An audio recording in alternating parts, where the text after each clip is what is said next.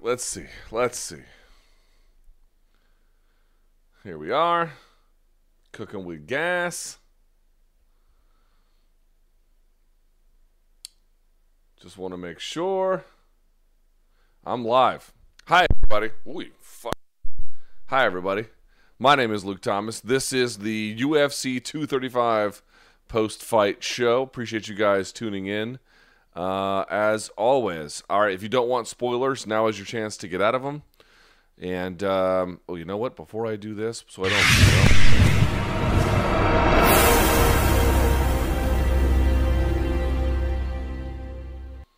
Hi, everybody. My name is Luke Thomas. UFC 235 post-fight special. Appreciate you guys tuning in. As always, please give the video a thumbs up if you can.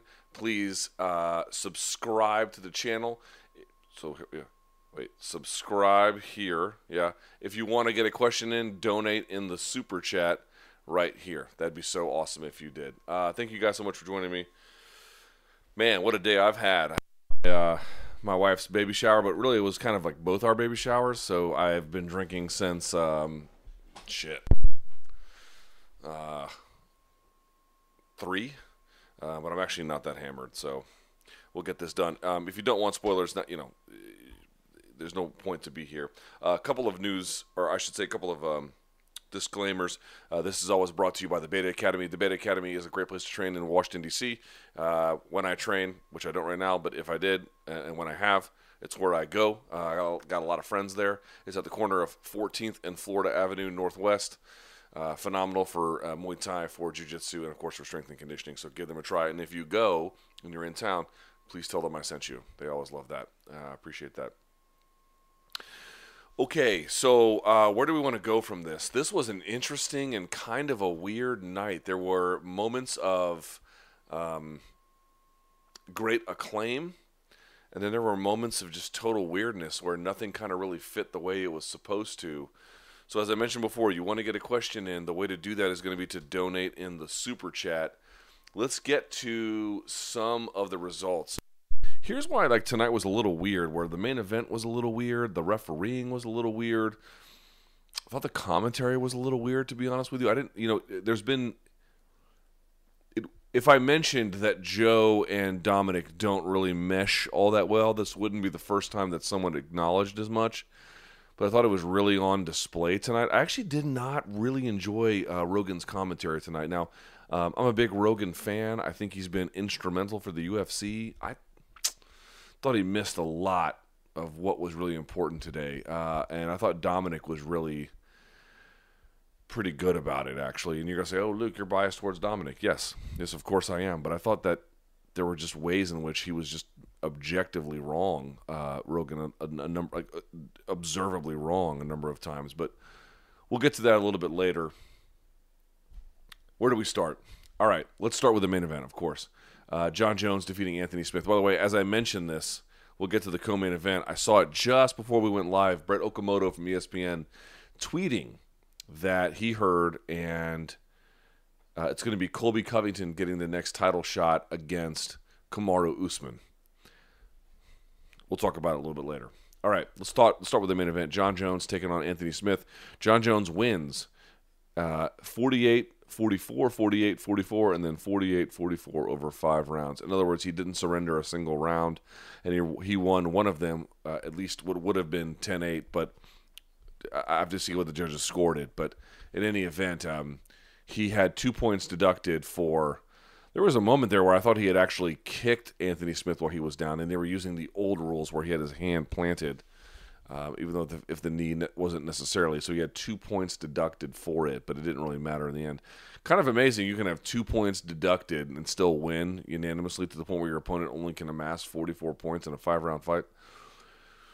What do you want to say about this one? First of all, here's what I know is going to happen, and I'm not saying it's deserved.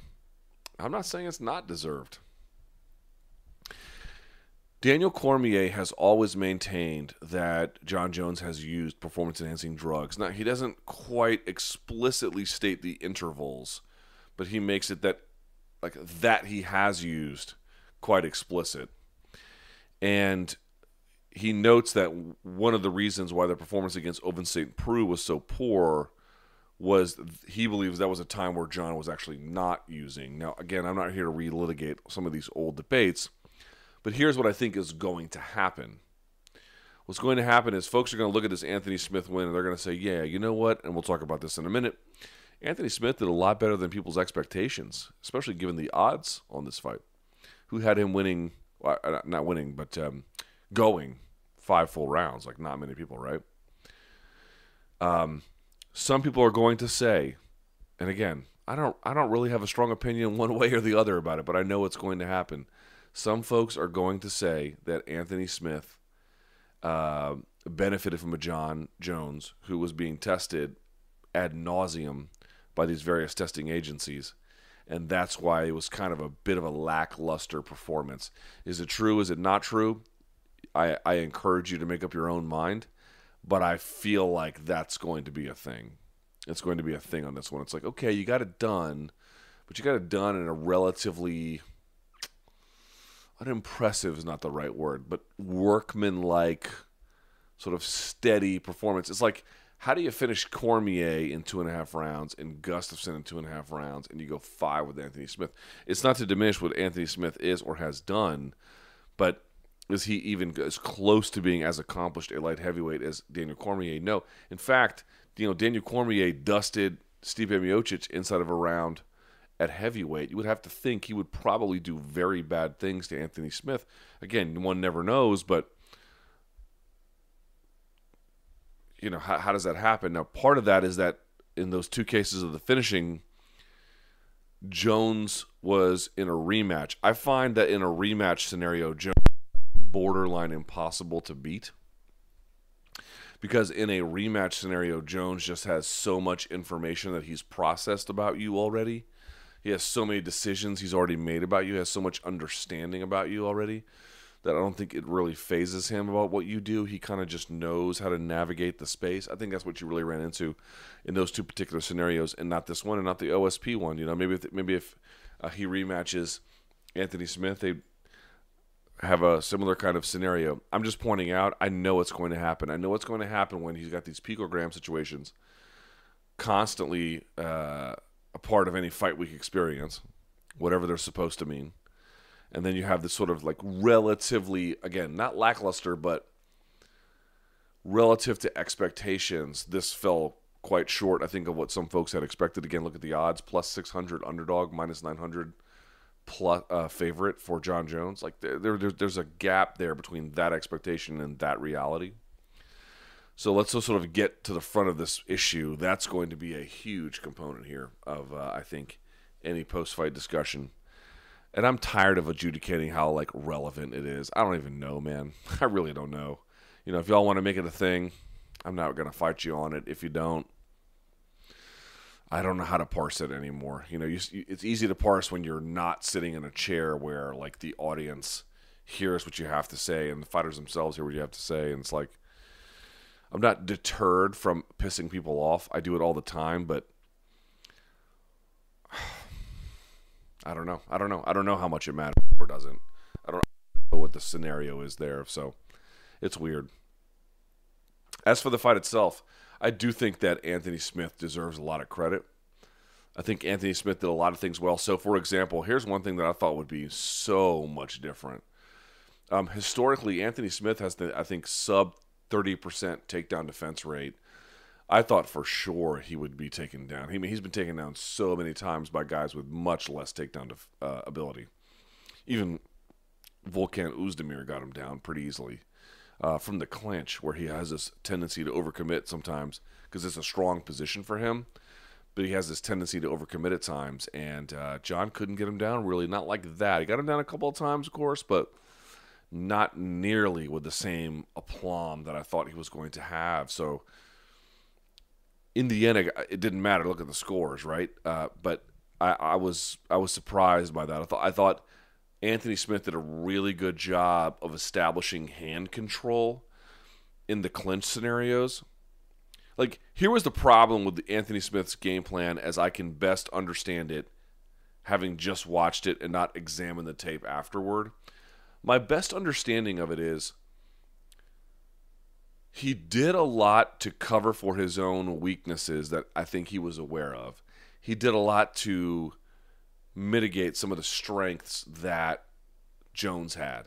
But there was still this gap in between. And then in an effort to minimize some of the strengths of Jones, he kind of hindered himself too. The clinch was a classic example. If you had watched the Monday Morning Analyst from last week, one of the main things that we had noted was Anthony Smith is very strong in the clinch. There are a couple of vulnerabilities he has there, but it's typically a pretty strong position for him. And so in that space, what I thought he was going to do was find that home for that right elbow or any number of other opportunities. And what he ended up doing was occupying himself with hand control on Jon. Now, the good news about that is it reduced Jon's ability to really go for the takedown or advance offense in a meaningful way. The bad news is it really also limited Anthony from doing the kinds of things where Anthony really can flow. Like, Anthony's style is kind of predicated on not so much defensive mindedness. It's predicated on a little bit of that. Of course, he's not utterly unconcerned with it, but he's got an offensive style, man. That's what Anthony Smith has. Like, when he's at his best, it's driving forward, it's on the blitz, it's in combination, it's in the clinch, it's at boxing range. That is where he does typically his best work. And so this one was really interesting because he really shut down, I think, a lot of the things Jon was expecting to do. But in the end, Anthony did a great job in not letting those get too far out of hand. But by doing so, he kind of handcuffed himself, I think, a little bit. So, that's the challenge in facing Jon Jones, right? Like, you got to pick your poison. Oh, right, okay, I'm going to take away that, I'm going to take away that, I'm going to take away that. But in order to do that, I have to take away this and that from my own game. And as a consequence, he still has that much extra on top. That is my initial read, having just watched it. It was a good game plan from Anthony Smith in the sense of, let's identify my weaknesses and his strengths and where those two might end up, or his weaknesses in particular. But it was just too defensively centric. I mean, listen to his coaches and what Mark Montoya were saying, or I should say was saying to him between rounds. Like, bro, you got to move forward, man. You got to bite on that mouthpiece. You got to get offensive. You got to know your why. A little bit of Robert Griffin III kind of talk there. You got to figure out why you're doing this.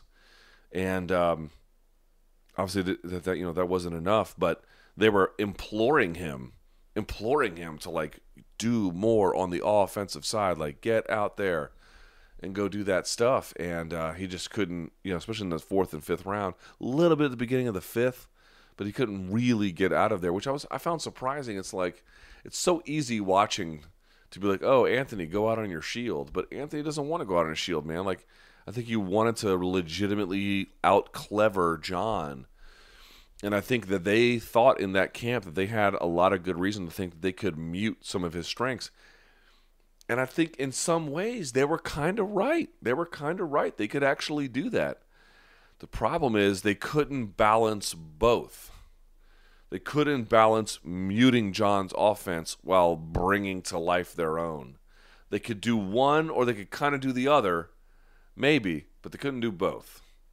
Jon is a hard puzzle to solve, man. Picograms or whatever else you want to say. He's a hard puzzle to solve, and Anthony Smith gave his damnedest on this one. Again, the clinch is where Anthony Smith is strongest, and Volkan Oezdemir took him down there. I thought Jon might do it as well. He couldn't. Not really. That was very, very impressive by Anthony. That was one thing I thought he did really well. One thing I will take, it's not credit in the sense that I can say that I had any effect on the fight itself, but one thing I said, if you watch the Monday Morning Analyst, I was like, man, if he's going to get underneath, you cannot play in full guard, and you could see he didn't do much of that. He was either shrimping to escape or, he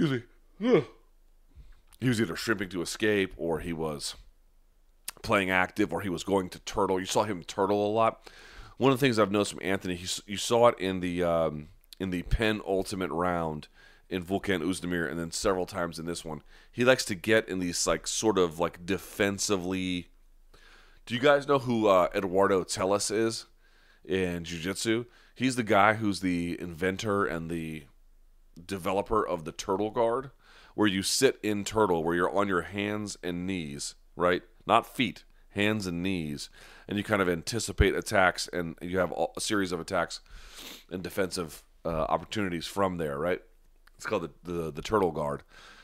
Anthony has a bit of this sort of like turtle mentality, not forever, but like he'll make a go and a round, and then if it doesn't work and he ends up in turtle, he'll kind of hold position there and then wait for his next opportunity rather than like expending energy to fight to the top. And frankly, given how the fight went, ordinarily I'd be very much against that.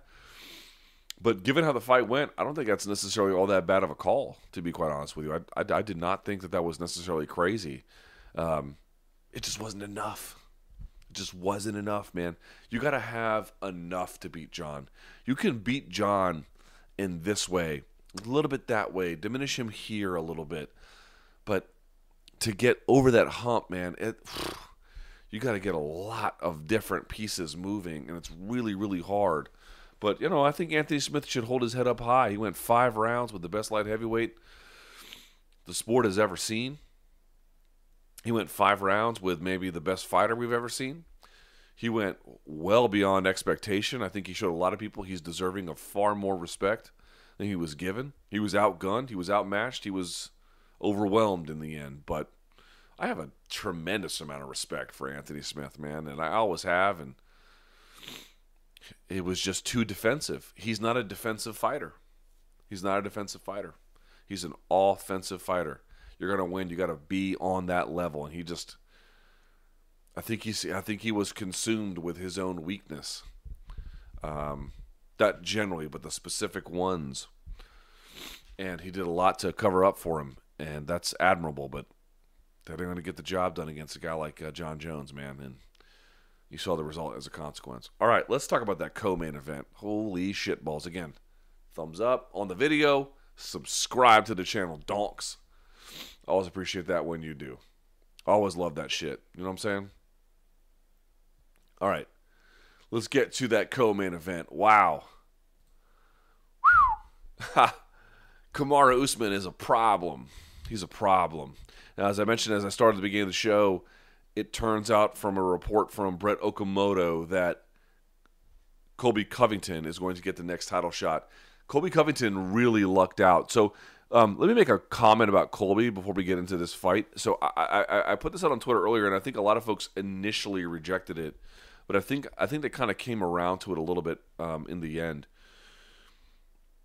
I don't know exactly how we're ultimately going to judge Colby's lobbying effort in Las Vegas. I think we're probably going to judge it very successfully. Number one, it turns out that someone from UFC staff, probably Dana White, texted Brett Okamoto or told him, hey, Colby's next, on like right after the main event was over. Like, they're right on top of this, okay? They want that guy next. Kamaru Usman, I asked him about it when he was in my studio on Monday, and he had really positive things to say about it. Like, he wanted to get that fight and make it happen and yada, yada, yada. Colby flying out to Las Vegas, the execution, if you didn't like it, fine. A lot of it was kind of ham-fisted. But, roll it up on Dana on live Facebook, whatever the fuck it was. You can be like, oh, he got shut down. Yeah, but like Dana had a 5-minute conversation with him after that. Colby got on my show. He got on Submission Radio. MMA Fighting talked to him. He got headlines everywhere. Dude, like, Colby made a shitload of news all by going down there. Like, oh, his shtick sucked. Okay, let's posit that his shtick is terrible. By the way, it's not stick, it's shtick. Let's posit that his shtick sucks balls. So what? The effort is not to make you like it. The effort is to affect change as it relates to his fortunes. Now, I can't say for certain that it did, but I can say that he flew down there, and in a weekend where a lot of people would have ordinarily forgot about him, they didn't. They didn't. In fact, it looks like he had secured his position to be next in line. And now maybe that would have happened. In fact, I thought that like Askren winning and Usman winning, with all the momentum Askren had built, would have potentially resulted in a scenario where Covington got passed over, but turns out not. Turns out that the UFC was so moved by what he had done, or it seems that way anyway, that they decided to move in that direction. So I'm not asking you to grade how entertaining what he did in Vegas was. I'm asking you to grade how effective it was. And that's a little bit still up for interpretation, but it certainly wasn't a disaster. It certainly didn't backfire. If what Brett Okamoto is saying, and that in fact he is next in line, at a bare minimum he kept what he already had, and I honestly think he improved his chances with all of that. I really do. He got out there and made noise. Now, as for the fight itself, Kamaru Usman defeats Tyron Woodley at 50-44, 50-44, 50-45. Bro, he hung a 10-8 on him on 2 judges, and he took every single round. Whoa. I mean, Kamaru Usman, all that shit about like Marty from Nebraska, it's fun, right? Because you had Tyron ganging up on him, and you had Ben ganging up on him. And by the way, Ben might be a bad matchup for him because Ben can match him in a lot of ways. We're going to end up seeing. So, he's far from being out of the woods yet. You have to respect what Tyron Woodley has done as a welterweight champion. But people had used all of the fun things that Ben and Tyron had said about him, the old LL Cool J licking the lips thing, and Marty from Nebraska, and utterly discounted his chances. You had to know. Kamaru was a bad matchup. If you listen, and you can listen for free for 30 days, if you click in the description box below. If you had listened to the Luke Thomas show, we had talked about this ad nauseum. Dude, Kamaru Usman was in many ways a very bad matchup for Tyron Woodley. The issue going into this fight, Tyron's like, I'm a better wrestler, I'm a better striker, and I have better submissions. And if you asked Kamaru, and I did, if that was true, the funny part about it was Kamaru didn't even really deny it, dude. Kamaru wasn't out there being like, oh, that's not true, I'm better at submissions, I'm a better striker. Even in his post-fight speech tonight, Kamaru Usman was like, I may not be the best at this, and I may not be the best at that, but when it comes to mixing them, I am the best. I'm the best welterweight, blah, blah, blah. Like, he doesn't even deny that those things are true. What he denies is that ultimately that's going to dictate who wins. And typically skills do win fights. But here's the problem. Tyron Woodley, if you go back and you watch the Darren Till fight, dude, he is faking with level changes. He is feinting all the time. He's doing all this stuff. He was doing none of that against Kamaru. He was obviously concerned about the takedown threat. He was concerned about what kind of effort he was constantly going to pitch at him. Dude, he was very preoccupied with the offense that Kamaru had. And it reminded me a little bit of like McGregor, and Khabib, where everyone's like, oh, Khabib just laid on him in the first round. No, he didn't. He drained him in that first round. That's what he did. He took his power from being the most dangerous to a little bit less. And from there, he worked his way down. And McGregor had some rebound moments, of course. But what he did was he just drained him. How much blood can I leak from you right now? I will take whatever that is. I'm going to pull that from you because I know that you make different decisions when you're tired and you're hurt. And you can say, Luke, everybody does that. No, most people do that. You know who didn't do that? Nogueira. Right? Antonio Rodrigo Nogueira. When he was hurt and he was tired, it did not change his calculus. Maybe a little bit, like any human level. But that was who he was. He did not change who he was. Kamaru Usman just took one round or situation after the other and just drained him, pulled the blood from him. And so over time, he could get to the moment where he had him mounted, where he could get not quite high amplitude, but authoritative, let's say, takedowns. Shots to the ribs over and over and over and over and over again. Dude, Kamaru Usman, again, we talked about it on the Monday Morning Analyst, right? One more time. Who are the two fighters in UFC history with 10 takedowns and 100 significant strikes in a single fight? Cain Velasquez against JDS, Kamaru Usman against Rafael dos Anjos. Oh, but Luke, Tyron Woodley's not Rafael dos Anjos. Yeah, you're right. Here's the problem. He cannot deal with the amount of offensive volume he can just lay on top of you. At some point, it simply becomes suffocating. And Kamaru Usman's got some refinement issues. He was following more than cage cutting in certain portions of that fight. I don't think he knows. Not knows. That's not quite true.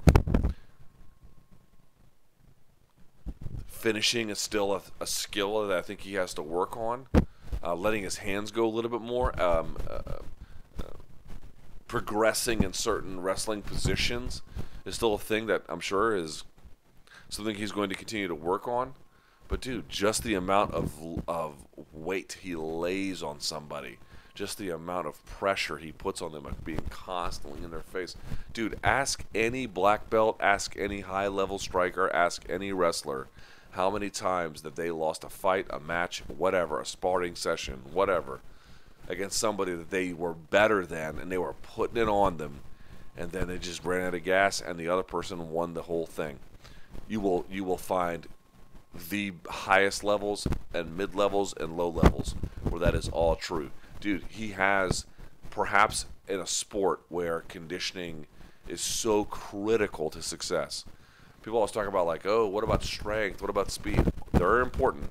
But what about the ace in the hole that something like that is? Dude, Kamaru Usman, he has, like, perhaps the most incredible ace in the hole ever. He just simply gets better. And there were moments there where Joe Rogan was like, oh, Kamaru Usman's tired. Really? You think so? I don't buy that, Joe. I think he said at the end of the fourth, he's like, he spent a bunch of energy. Yeah, he spent a bunch of energy. He might need a moment to collect himself, but no, it would take much more than that for him to be tired. Right? We're not close to tired on this one. So I didn't really buy that at all. He's your new welterweight champion. Kamaru Usman's incredible. You think about the rest of the division, who's going to beat him. Ben Askren actually is the most interesting challenge I can think of. Colby's an interesting challenge too. I think Colby can stop a lot of his takedowns, and he has a lot of offensive volume to throw. And Colby likes to come forward, so there's a real question of, like, who's going to come forward more there. And the UFC really botched this by not maximizing the rivalry with Tyron Woodley and Colby. Although you get something similar to it with Usman and Covington. You kind of get a little bit of that where you get this sort of, all-American MAGA guy versus,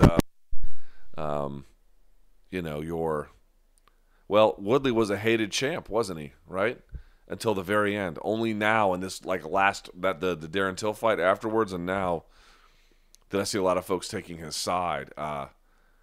So Usman picks up that role, I think, by a lot of people like, oh, it's sort of like hated, or, whatever champion you want to say. But they botched that UFC. They could have had that one, and they dropped the ball. But Tyron Woodley, man, he just couldn't get anything going. The one thing you have to sort of consider is that Tyron Woodley is a much older athlete than I think a lot of folks realize. He's, 37? Right around there. It's like St. Pierre's age.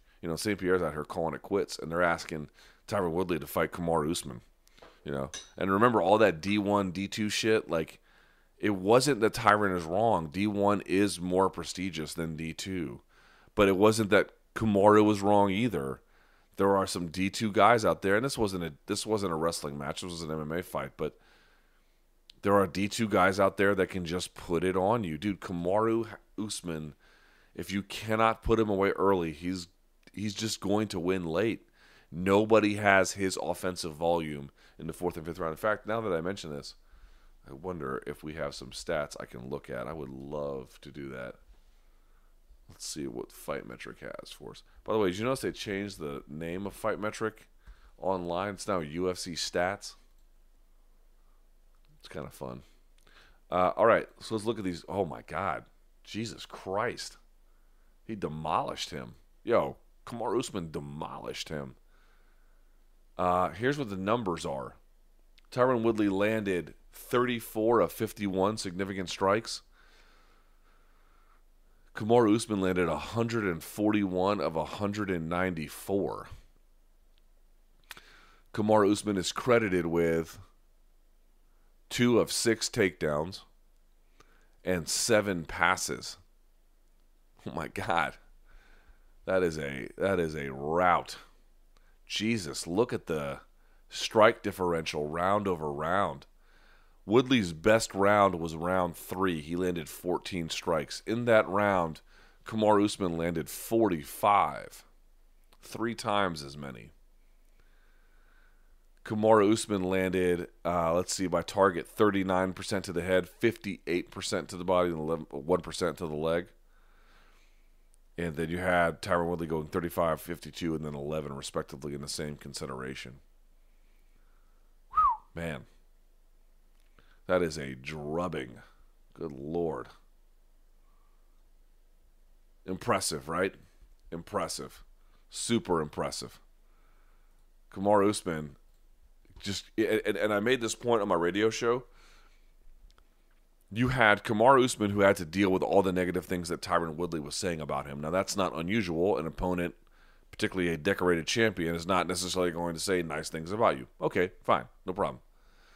But on top of that, you had Ben Askren saying all that Marty from Nebraska stuff all the time. And that by itself is no big deal. It's all, to a degree, and good fun.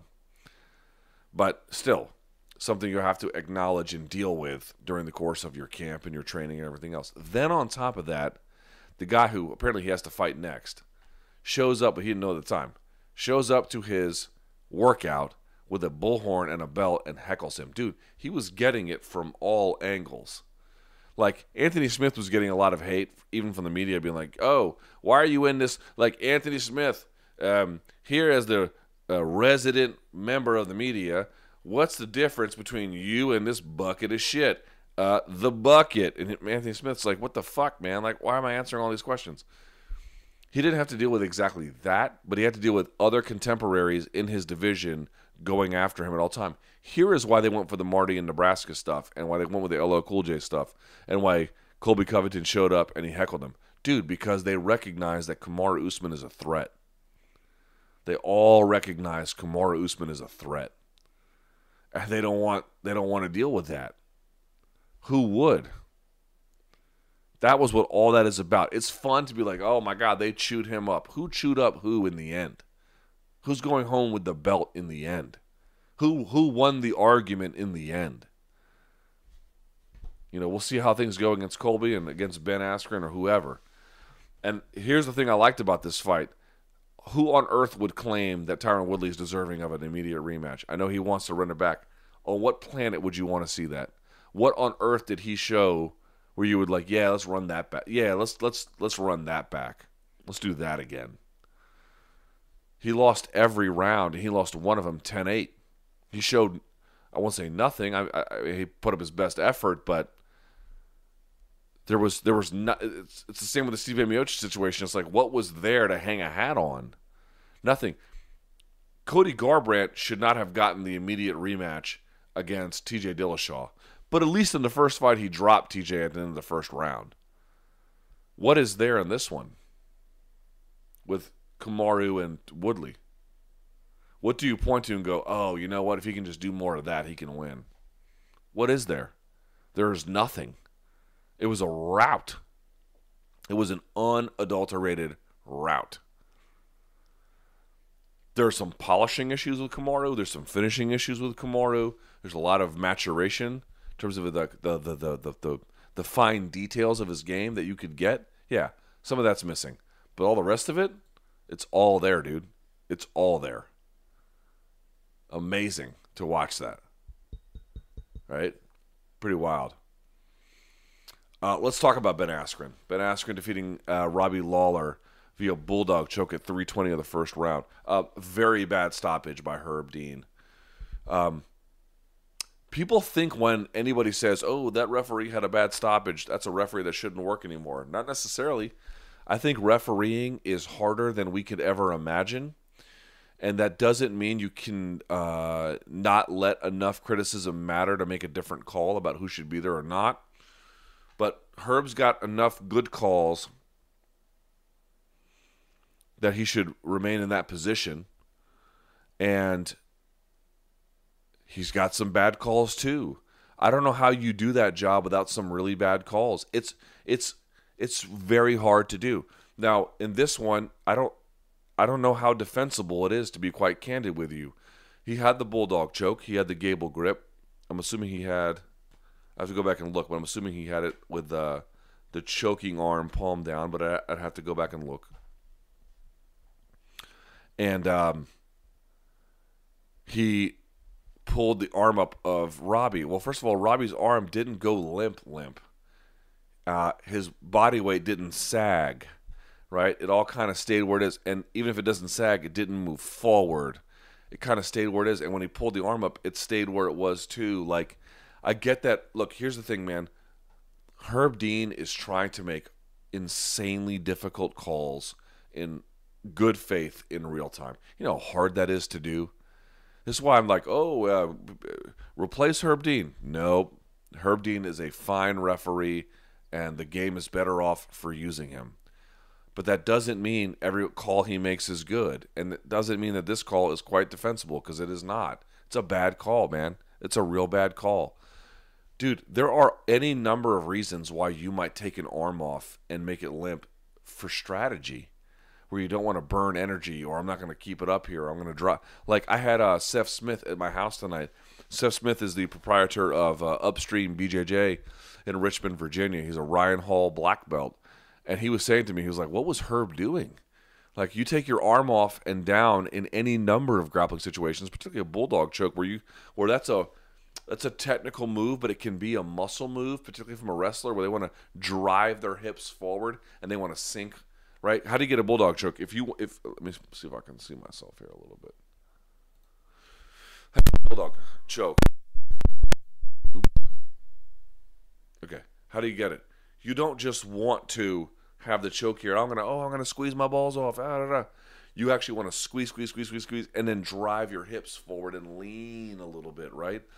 So the further you can go in this direction, right, where you can go. If your head is this way, waist is this way, you want your waist to go forward. Or for you guys, you want your waist to go forward. You want to really drive it in, right? That's how you really sink any kind of bulldog choke like that. There's a question about how far along he was in that process. It wasn't even necessarily over the jaw. And people are like, oh, you see all kinds of rear naked chokes over the jaw. But I was talking about this with Seth tonight, dude. He goes, look at he's like, people get this wrong all the time. There are chokes on the jaw that you can do, but really what people are doing is they put it on the jaw, and then what they do is they clamp down. They clamp down and then pull their shoulders back and up. That's what Crone does. That's what Demian Maia does. They grab the bicep, they come here, they go down almost like a total crunch, and then lift behind them. That's how they really get it. Hold on, what we got here? That's their method. And I realize we're not talking about a rear naked choke in this situation. I'm merely pointing out, like, you have to kind of have some kind of maneuvering around the jaw, I think, in that kind of a position. That's a lot to ask from somebody in real time to, like, adjudicate all that, which is why I'm saying it's like, was it a good call? No, it was not a good call at all. It was a terrible call. But you can understand why a terrible call might be made in a situation like this. If you get enough terrible calls or they get worse than this, then you sort of reevaluate the position. But, like, generally speaking, Herb does great work. This was just not a great example of it. And I saw some people being like, everybody saw that Lawler was out. Speak for yourself. I didn't see that. There was no point anyone in my living room was like, oh, he's out. Then that bulldog choke was tight, and when Herb broke it, I was like, well, wait a second, was he? I didn't see anything. And then they played it, and then sure enough, no. But this argument, like, everybody saw that he was out. No, you saw that he was out. You thought he was out. It wasn't like, that wasn't a real thing. So don't paste on top of me what you think you saw. As for the fight itself, Askren, I thought, did a pretty good job of doing what Askren does, except for the early parts where he was taking an absolute beating. In fact, why was he taking a beating? Because it turned out Askren was getting his wrist controlled by one hand, and Lawler was bombing on him with the other. When he was able to free himself from that and then reverse position and get on top and then you saw Lawler go to his base, and then that's when the Bulldog choke happened. But there was a time there where I thought that fight was perilously close to being stopped. Lawler went after him. Lawler went after him a little bit, for sure. But you know what? I'll give Askren a ton of credit. What an amazing turn of events to take some shots like that and then come back. That was the hardest I'd ever seen anyone put it on him. He'd taken a lot of punishment like in the Jay Huron fights, or even, I don't know about Carl Amasu. I can't remember at this point. But there's been fights where like this accumulative damage really kind of wore on him a little bit. But, you know, for a short sprint, I don't know that anyone ever hurt him like that. So for Ben to take that and turn it around, and by the way, it's not his fault that Herb called that call. It's not his fault at all, man. He's just out there fighting the fight, and maybe the Bulldog. And by the way, that doesn't mean the Bulldog choke wouldn't have even worked. It just means by the point that they stopped it, it hadn't done it yet. So I give a ton of credit to Ben Askren. That was an amazing display of skill, an amazing display of heart, an amazing display of wrestling, an amazing display of tenacity. Like, it was a lot of things. And Lawler, I thought, had a great attitude about it, being like, dude, really? Word? Like, he even dapped up her, being like, I get it, you know, can't be serious. He was fine right away. Yeah, if you guys really want to go out there and you want to make the argument that, like, oh, this was obvious to everybody, you can tell yourself that. It was not. It's just not a good stoppage, dude. Everyone's crying about the TJ Dillashaw and Henry Cejudo stoppage, which, by the way, was also not great, but more or less understandable. This one, I can understand a little bit of the being like, oh, you know, let's not be too hard on Herb. And I'm not asking you to say Herb shouldn't referee anymore, but I'm asking you not to give a failing thing an A. No, it's a terrible stoppage. It's a terrible stoppage in every way.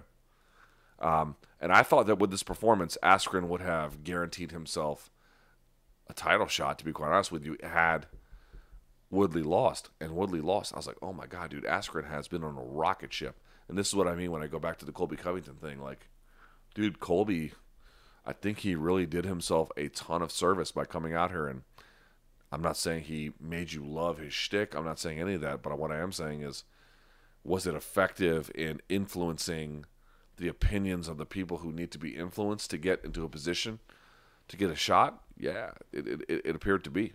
It appeared to be.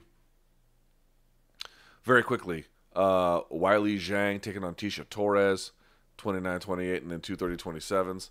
Dude, her, like, reverse back take was interesting. Her, she has good throws from the whizzer. She can match Tecia Torres in physicality. Like, some of these Chinese fighters coming out like the Kunlun fight circuit, you're like, oh, how good are they going to be? Not very good, right? But in the end, man, she turned out to be quite good. Pedro Munhoz and Cody Garbrandt. This was frustrating to watch, man. I know some of you people hate on Cody Garbrandt. I'm not asking you to like him, but I think highly of his ability. And just deciding to bite down on the mouthpiece and throw. He gets stopped at 4:52 of the first round. What a mistake that was. I think he landed on Pedro too, man. Like, he was giving it to him. It wasn't just a one-sided thing. But just to go in there and strategically, like, throw caution to the wind, and now you got 3 losses in a row, when a couple of years ago he was a Fighter of the Year contender. He went from unranked to, like, I think champion in a year, calendar year. And then to go out there and just, like, I'm going to throw caution to the wind and I'm going to win and not move my head and just throw like what Cyborg did against Amanda Nunes. It was an L he didn't need to take, man. If Pedro beats you because just Pedro beats you, all right. That's the game, right? But just to lose like that was unnecessary, man. That was totally unnecessary. Very quickly, Zabit Magomedsharipov defeating Jeremy Stephens 29-28 across the board. Not a super strong showing from Zabit, but I think overall he was the more talented mixed martial artist.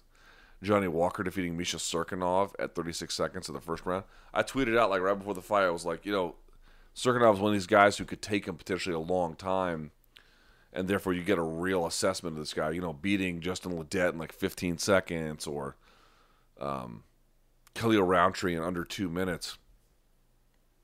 That's not nothing, but I want to see somebody take him the distance, right? And you're like, oh, well, Cirkunov's enough of a proven commodity where that can happen. And then Walker goes out there. And, dude, here's the thing about Walker. People are like, oh, he's weird and unique, which is all true. He is super athletic, and he has this incredible athletic dynamism that he brings to the cage. It's unpredictable. It's a little weird. It's a little different. It's a little hard to game plan around. You got to be very careful with that guy, and a lot of these guys are not, and he's tearing them up. Dude, push him to the front of that division, please, because just giving him the guys that they've been giving him at this point is a waste of everybody's time. Cody Stamann defeating Alejandro Perez. Diego Sanchez defeating Mickey Gall. That's a real setback for Mickey Gall. Edmund Shabazian, who appears to be amazing, defeats Charles Byrd. Macy, I always mispronounce her name, Chiasson defeating Gina Mazzani. And then Hannah Cyphers defeating Poliana Viana. Poliana Viana, man, that was the one that beat up the mugger. And then she lost this one. All right, if you got a question, let me pull this up. Put it in the super chat. And then, of course, subscribe to the channel, as always. All right, let's see what you donks got. All right, let's see here.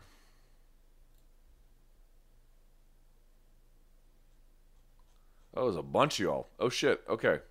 First of all, salud. Appreciate you.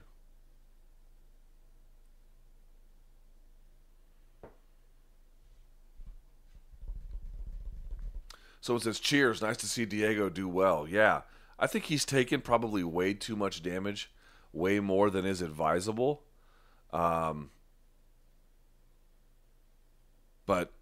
we don't have any really great health screenings around brain health as it relates to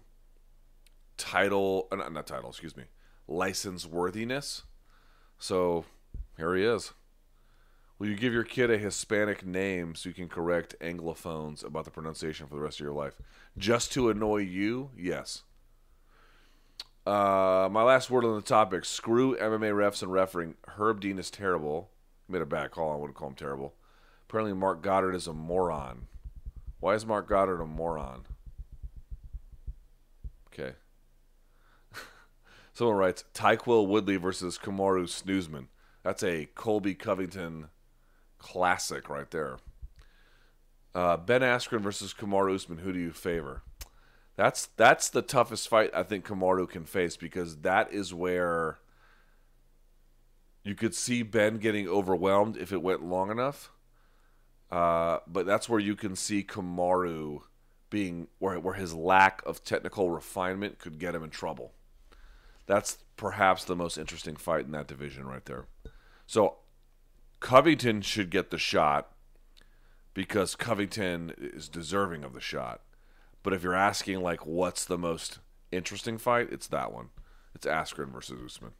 It's the same scenario that you had with Woodley, but with Askren, somebody who is obviously not overall the fighter that Woodley is, but sharp enough in that wrestling department to really cause some problems.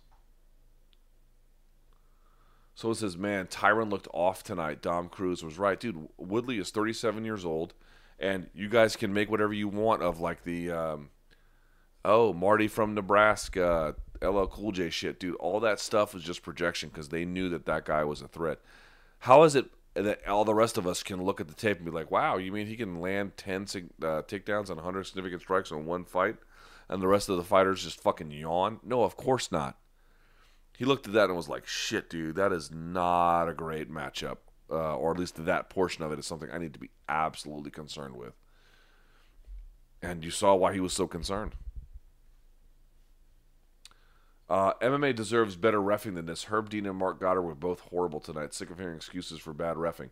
Here's the best question for this. It's not that Dean and Goddard are above reproach or that in certain circumstances somebody else could do better. Show me the referees you would sub out for those two, generally speaking, to get the exact same or higher levels of quality. And maybe you can name some referees, but I can't. So, well, you could say Big John, but he's not active. So they're there because there's no real alternative. Don't have a question, but congrats on the baby. Have a beer on me. Need Jon Jones to go up to heavyweight or fight Yoel Romero. Thank you, sir. I appreciate that.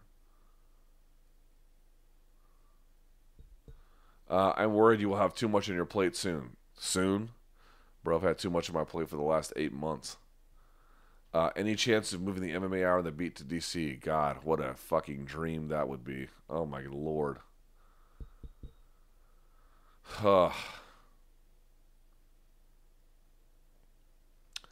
Luke, where do you stand on Harper? I think you mean Bryce Harper. Also, if you can, where do I stand on him? Good fucking riddance. Dude, when Jonathan Papelbon choked that idiot in the dugout, I couldn't have been happier about it. Fuck Bryce Harper. Have fun in Philly, dude. Your deal is interesting, but not as impressive as I thought it was going to be. Have fun batting 200 4 months into the season and playing 82 home games in a city where they eat feces to celebrate a Super Bowl win and barf on Santa and barf on kids, and then boo Santa. Enjoy. He says the anti-doping crisis in sport book was a great one. I'd love to see more of that. All the best. Well, thank you, sir. I appreciate that. Who'd win in a Taekwondo match? Kyle Snyder or Prime Trevor Berbick? I'm going to go with Prime Trevor Berbick. Someone says, I thought Lawler was out as well. I'm not mad at Herb. Okay. Someone says, love all the content. Thank you, sir. Someone says, are you just as intrigued as myself to see Usman versus Covington? Besides the simple storylines to grasp onto, Colby's MAGA hilarious and entertaining shtick, two wrestlers with insane, endless cardio. Yeah, that should be an interesting fight. I still think Askren poses more imminent danger, but it's a tough fight and an interesting fight for Colby. Hey, Luke, thanks for the content. Who would reasonably give John his toughest fight at lightweight, at heavyweight? I would have said Kane, but not so much since Phoenix. God, DC, Stipe, Francis, I don't know. I don't really know. God, I'm so tired. Someone says, I love seeing hard-working people grow more successful. Well, thank you, sir. Thanks for the analysis. Thank you, sir.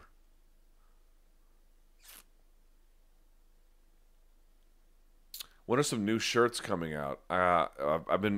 Judd and I have been talking. We just haven't got something set up yet. Do you think Woodley's loss tonight was more of a lack of skill versus Usman or a bad night? No, I think it was I think it would go that way 9 times out of 10. Didn't seem like himself after the first takedown. Right, you can't. I mean, okay, maybe he has some injury that I don't know about, but provided that's not the case, again, I'm doing this in real time, so I don't know. But provided that's not the case, I would expect this. Not all of this, but a portion of this was predictable. You had to know that if Woodley didn't sleep him in the first 2 rounds, this was not going to go his way. With Usman, Askren, and Nurmagomedov dominating their division with nearly perfect records, does this put the wrestling-focused fighters ahead of the game? They've always been ahead of the game, man. There's nothing new. Congrats on the kid. Best of luck. Squat greater than dead. Only in numbers. ESPN cards have earlier stoppages, i.e. TJ or Cowboy Hernandez. Askren would have lost via TKO on ESPN. Any thoughts? No. With such an amazing ascension, does Johnny Walker become the contender in the light heavyweight division? Absolutely he does. Absolutely he does. That they need to push that guy right to the front of the division. The mic is in some need of fixing. Yeah, maybe. Usman beat the holy hell out of Woodman. Yes, he did. Tyron Woodley's built-in tendency to go directly against the fence was a liability. If you're not afraid to wrestle and you're good at a variety of attacks, that seems to be a good way of dealing with Tyron Woodley's game plan of going behind the fence. I think it's also you have to know that you can push deep into a fight, right? Chael Sonnen talks about weaponizing pace. Guys like Holloway, Ferguson. But Kamaru is next level, mixing takedowns and strikes and putting that on a pace. Yeah, it's relentless. And if he gets better at cage cutting, and he gets better about feints and entries, and then progression from like over-under to something else, he's going to be an absolute handful. Someone says, keep up the good work. You have a good corner in the market. Thank you, sir. True or false? Usman will destroy Covington. False. He might win. I don't know if he's going to destroy him. Khabib will rematch McGregor in November. False. Amanda Nunes will box Clarissa Shields after retiring from MMA. I'll say true just for the fuck of it. Israel Adesanya versus Mousasi. Any thoughts? Mousasi's takedowns might be a problem for him. Why did Tyron and Smith look like dead men walking? Because they were facing two champions. So it says, I've been watching your stuff for a while. Keep killing it. Congrats on the baby. Thank you, guys. On a different note, I was super impressed with Smith's takedown defense. Yeah, I was blown away by that. That was like the biggest surprise, man. If you look at Smith's numbers, of everything, the thing that suffers the most numerically and statistically is his takedown defense, and it looked really good. When will Hot Take Tuesday come back? It won't. ESPN should sign you. I appreciate that, folks. I have good news and I have bad news. The good news is I'm going to keep doing this. The bad news is if you're expecting me on ESPN anytime soon, you can give that shit up. I had Dana White booked on one of my shows through I had it booked on Luke Thomas show through some kind. There's like these radio services that book like these guests, and they put up these like feelers to all these radio stations and shows, and if you express your interest, they'll get back to you, and they won't necessarily book it for you, but they will they'll put you on the list, and then they put us on the list, and then eventually after that got back to us and said, oh yeah, all right, you guys are in. And then like the day before he canceled, it's like, why did he cancel? It's because these guys don't want to go on my show, right? I've said it before, if what you care about in MMA media is getting ahead and making a name for yourself, do not tell the truth. Do not tell the truth about the powerful. Do not tell the truth about what actually happens. It is not popular. They will ostracize you from the game. They will push you out. There's no real benefit to it. Now, I've not been completely ostracized, but I've been given a Heisman, I think, by most of the entities. Now, they can't completely force you out. You have situations where YouTube where you can keep your own platform. But if you want to make it, if you want to get rich or you want to like make a name for yourself, here's my best advice: do not tell the truth. Because there is no market for it. None. There's no market for it. There's barely a market for clicks on it. It really depends on the situation. But there's no market at all for truth. None. Like, I'll be on a TV network. Never. I've completely given up the hope. It might happen in the future. You never know. But it's like St. Pierre, coming out of retirement. Like, well, I don't want to compare myself to St. Pierre. But in terms of the likelihood, I guess is what I'm trying to say. It's like winning the lottery or something. Like it would take the chances of being struck by lightning 11 times or whatever the kind of thing is. How do you see the Canelo Jacobs fight going down? Can Canelo stop Jacobs? I don't know, man. I thought Jacobs actually beat Triple G, but is Canelo gonna like hang back like he did in the first fight, or like drive forward like he did in the second Triple G fight? I don't know, man. I don't know. It's a tough one. I really don't know. Any more questions here? Here we go. Let's see. Yeah.